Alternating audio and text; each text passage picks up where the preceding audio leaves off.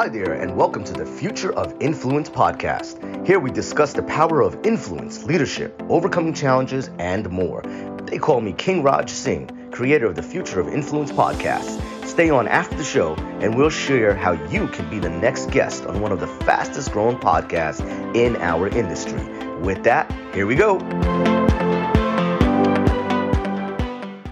Welcome to the Future of Influence. I'm your host, Sandy Fowler, and today I'm chatting with Brian Bradley. Brian is the Senior Managing Partner at Bradley Legal Corporation and can be found online at btblegal.com. Brian, welcome to the podcast. Yeah, thanks, Sandy, for having me on and getting the podcast together. And hopefully, the stuff we talk about today can really help everybody up their influence in their personal life, their business life, and the whole sphere. I am certain after the conversation we were having pre-show that you are going to share some extremely useful information and insights. But let's start with Bradley Legal Corporation. Tell us a little bit about what facet of the law you're practicing, how you're helping your clients. Yeah, that's a great question. So my practice started, I came out of law school in 2008 when the Great Recession hit. And so I ended up having to I didn't have to lose my job. I ended up losing my prosecutor job because the state couldn't pay anybody. And then I had to get into private practice. Economy trickled into that. So everybody was getting fired in every job, that you can possibly have. And I ended up having to work for free for 3 years just to get into court and experience. And so I just went to state by state agencies and like, hey, I need experience in court. You have a bunch of cases and no one that you can pay to represent them. I'll represent them for free. You just front the court costs. And they looked at me dumbfounded. What? I will literally work for free. You just cover the court costs because I'm not going to pay to represent people in court. I had to do that for about 3 years. And I just built so much trial experience doing that. It gave me great experience and accolades that I then was able to, when the economy started trickling back up, get into firms that were stuck in cases and trials that they're not trial lawyers. And I became what was known as like a legal janitor or fixer, like come in, fix this case for us. The issue with that is once they realized they didn't like trials and cases, in court, then there was no more job for me. And I just kept getting sent on my way. And finally, I just decided to open up my own practice and I was doing high stake litigation and trials.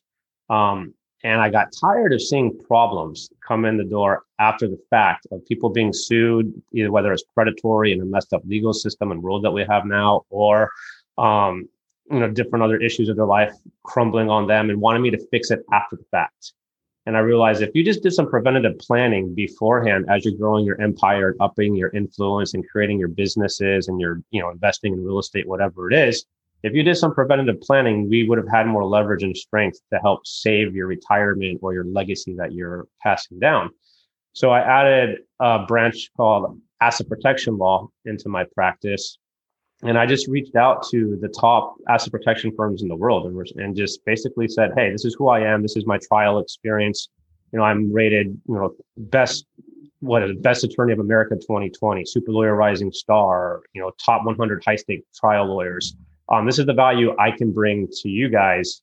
Let's find a way to work together and collaborate. And we'll just do it on clients I bring in. And then what we'll do is just split the fee depending on how we come up with that agreement and not. So there was no risk on their end. There's no risk really on my end. We were able to provide a better service for clients and protect them through the whole sphere of their life from growing. And it was just because I got tired of seeing people losing everything and not doing the preventative planning beforehand. And so what we do now is I exclusively work on asset protection. We're protecting over, I think now, 5 billion worth of assets now. Have clients all over, attorneys all over the nation, over 3,000 clients, and just by creating a better system. I love that you saw a problem and you just went out and fixed it. I mean, that's the definition of the entrepreneurial spirit anyway, right? You see a problem and you fix it. It really is. And I'm not just a lawyer. Like I'm more of an entrepreneur. I like law. I'm really good at law, but I like investing. And I realized, well, if this is happening to these guys, this is going to happen to me as I start growing professionally and start investing my own capital and money. So it started as like, I don't want to be those people, my clients on the back end. So what do I need to do beforehand? And then I just looked at this and said, well, let's just find a way to create another business around this. But instead of recreating the wheel, what I did was said, who has the best wheel that functions in this environment already? Let me just go make an affiliation with them, and then we can work together and partner up. And just don't be, like one of my points on that is like, it's a great way to get started, but if you become too piggish or arrogant, you'll destroy your business partnership with people, or they'll just say no. So I went on the standpoint of like I did when I had to work for free, take less, prove your value, then you'll split the pot later on. And it seems like you built a lot of influence in that process. And I did. And part of it was just because like I'm passionate about what I do. My mindset is generally, I can elevate myself by elevating other people around me. And so the more people in my network that I have, that we work well together, if we have a similar mindset, no one's being piggish. I don't like being the smartest man at the table. Like I should be the dumbest person at the table, and then have people around me in different spheres who then can educate me, and we all lift each other up. I was talking to one client because I do a part of a coaching program as well for people for business success and mindset and stuff like different avenues of their life. And he was telling me like, oh, it's always horrible being the smartest man at the table. I'm like, really? Maybe you should change your circle and sphere of people around you and your influence of people that you have in your circle. And he said, well, what do you mean? I'm like, King Arthur didn't say like, man, that's the greatest thing in the world. I'm the smartest man at the table here. No, he's probably the dumbest man at the table who had a bunch of really smart knights in different areas of their life that he pulled off of knowledge to solve problems. So make sure when you're building your influence of people, just surround yourself with success, and you're going to elevate yourself by elevating the people around you. And we've heard similar stories about Henry Ford. As he said, I can answer any question you have as long as I can call somebody to get the answer. No, yeah. And it's be the last to speak. That's one thing I always like to do is hear what everybody has to say. I can sit there and think, and then I'll have my opinion at the end of it. You don't want to be the first person to speak and try to solve the problem, because then all you're going to do is end up either telling people what you want the solution to be, or you're going to miss everybody else's points of what they have to do. So, Brian, you mentioned that you have a coaching program about business and mindset, and you seem very passionate about that. Yeah. Tell us a little bit more about that. Yeah. So as I got into talking at different summits and investment summits, it turned more away from just the legal side and how to protect your assets through asset protection strategies and stuff like that. And people wanted to know more about how I built my business. And I went through the same problems everybody else had. Like I had no capital. So how do you create a big, powerful law firm with no money? I had to find a lot of free ways to advertise and market and brand myself. And one of those was start talking and on shows, free marketing, free branding. If you can brand yourself and you're good at what you do, then the phone will start ringing.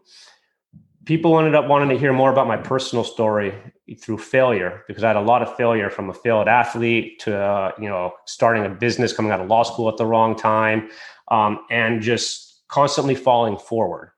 And so I started talking about these issues, and it turned into another side business. And like I said, I'm an entrepreneur, and I said, well, it's time to create a business structure around this. And everybody's into passive cash flow. People are into investing in real estate or finding multiple buckets of revenue to come in. Yeah, it's my job to protect those, but most people are going about their business structures the wrong way. They don't even have a business structure. They don't have any planning. And I was reading a book by R.C. Blakes Jr., Kingology and Queenology. And I love the principles so much of real men and women are kings and queens of their life, but we're not managing our lives like a king and queen. We're managing our lives like pawns who are easily replaceable and sacrificial, and they'll never be remembered, or court jesters and clowns. Clowns don't run kingdoms. Or you're not acting like a queen, you're acting like a Jezebel or a princess. A snotty princess isn't going to be running a kingdom sitting next to a king. She's not going to be, a Jezebel is going to get no respect out of life, isn't going to do anything with her life. So king and queens have different mindsets. And so I took these principles from, R.C. Blakes and Simon Sinek and other great influencers and started structuring my own planning around it. And the point is just to essentially teach people, if you want to be successful, it starts from the mindset between the ears. If you get it between the ears right, managing yourself as a king and queen, the rest of it will fall into place. So when did When did working on yourself and your mindset shift your business? Because you weren't doing this from the beginning. I've always been into personal growth. I had to really shift my mindset to become a business owner probably about 6 years ago. And it started with reading Robert Kiyosaki's Rich Dad, Poor Dad. And if you just take the principles of the book and the cash flow quadrant, and the whole point of it is, especially that, like I like how he uses law firms in the example of, because we're specifically a client-driven service. So I make money by a client retaining me. And the problem is most law firms fail within a year or two because you either have to sacrifice on the legal side or most lawyers are really bad at creating a business. And so if all you are is client-driven, eventually your doors are going to close because you can't scale. There's no scalability. And so most people who leave a firm or leave a business go and become self-employed. That's not a business. That's just you being driven by like a service industry, client-based industry. What you need to do is create a business structure and business procedures that then you manage, and then you can infinitely grow and scale at that point, because then you're just bringing in more people as more clients come in. But if it's just you doing all the work, the contractor, the general contractor can't be the roofer, can't be the framer, can't be laying the foundation. It's the same thing with business. If you want to be able to scale and grow and free up your time, because my personal time is very valuable. I like to spend my time with my kids, take them to dance, take them to gymnastics, go to the park with them. If I'm doing everything, I will not be around my children. My children won't know me, and I will not be living, experiencing life. And so my whole point was, there's a better way to create a law firm. And so I employed the systemization and optimization of, business structures into a law firm and modernized my law firm.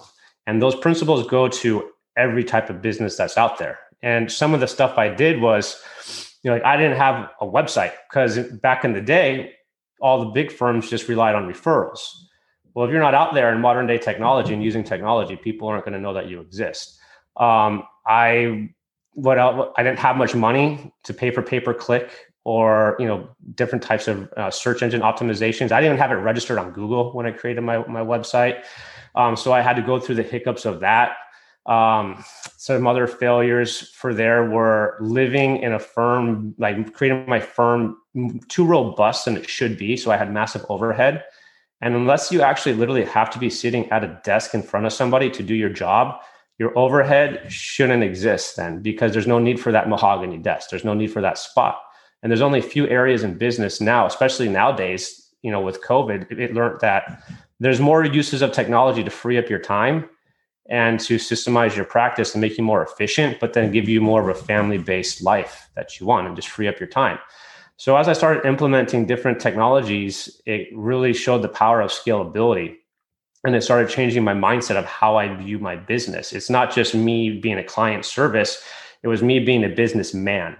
And what I had to do was check my ego at the door and say, I don't always have to be the one to go into court pounding the desk and arguing for every client. I had to make a decision. Do I want to be in court every day, or do I want to be the senior managing partner of a firm? And then my job is to do what business owners do, grow the business and manage it. And so that was one of the mindset shifts in the beginning I really had to make, was which route do I want to go? So that was the shift that you made in terms of business. And you're recommending that we consider our business to take a step back and say, are we self-employed or is it a business? When it comes to our asset management, so if we're out there, we're building a business, we're growing our assets, what are one or two things we really need to know or keep in mind as for our assets as we grow our businesses? Yeah, as you're growing your business and you're making more money, like one, don't own things in your own name. Like you're going to get sued. Like that's just the reality of it. If you're upping your influence, you're upping your visibility, you're upping the big red button that everybody can see, your visibility is growing, growing, growing. And so as that grows, your liability and your risk is going to grow. So you just copy what the rich do. Your goal is to become rich. There's different levels and stages that you do this as you go. So as you start out, have a business structure or entity. Talk with your CPA and your asset protection lawyer and find out which one of those entities, whether it's an LLC or a limited partnership, S Corp, C Corp, are better for you. There's different flavors for different situations. So don't just let one person say, throw it all into here and you'll be perfectly fine. Run from that person. Hang up the phone. Don't talk to them, because you have to have a risk evaluation And you have to decide when you're starting out, do I care more about taxes and mitigating taxes, or do I have a very high liability profession that I'm going into and that I'm going to grow? Maybe protection is more important. And then we can mitigate taxes through our wealth managers and CPAs. So don't do it on your own and don't rely on Google searches. So understand base level one, I need a business entity because I need to limit my personal liability. I don't want to lose my house. I don't want to lose my car. I don't want to be living in a tent. So how do we protect ourselves minimally at first and get insurance? Then as you grow and buy more assets, it's what additional protection do we need from there? And as long as you do this preventatively and you build, this is where most people fail is on the protection side. They think of it like an estate plan. I'll get to it later. I'll get to it later. Next thing you know, grandma's 90 years old and dying on the deathbed, and grandma never got to creating a will or an estate plan. It goes the same thing with business structures and asset protection. You're so focused on building, growing, scaling, metrics, return on investment, you don't think about the protection side of it until you're already being sued. It's too late when you're already being sued. There's not much I can do for you or anybody can do for you except exempt that lawsuit and then protects you for future lawsuits. So you need to plan and budget that business entity from the beginning. And if you can't equate that budget into your investment, it's too early for you to invest. Okay. So you have spent years now growing your influence and utilizing that influence. As you continue to grow it, what are your plans for using your influence moving forward? That's a great question. That's what I'm implementing. Right. I was just having a couple of beers at a brewery on Friday with my buddy who also neighbor, big tech guy and influencer in the tech space. And we were having this conversation of what are we going to do next? And most likely it's going to be combining our networks together to create a coaching platform that encompasses both managing your mental state as well as tech, business organization and systemization, as well as if you need legal, if you need financial management, and bring our networks in together so that clients that come in, we have under one umbrella, kind of a family office set up from, okay, you have nothing, let's take you from zero to managing a kingdom in a matter of time, and utilizing all the knowledge that we've collected over decades to help our clients out mind, body, soul. And where can we find you online, Brian? Yeah, you can jump on my website, www.btblegal.com. I use my website more as just an educational platform for clients in the legal sense. Like there's a lot of case law, videos, educational videos, to where as you're building your businesses, I want people to be able to go and get information before they go and talk to a bunch of law firms, so they have an arsenal of information and knowing whether they're going to get sold a bag of goods or not. And I'm on LinkedIn a lot. I like the platform on LinkedIn, so you can just message me. I generally do free consultations just because I want people to have information. Like whether you can afford me or not, or you want to retain me, that's different. I'd rather just people have a good foundation before they start making decisions. Well, thank you so much for educating us today. You've certainly given us a lot to think about and some, evaluations to make around our own business and mindset. Yeah, no problem. Thanks for having me on.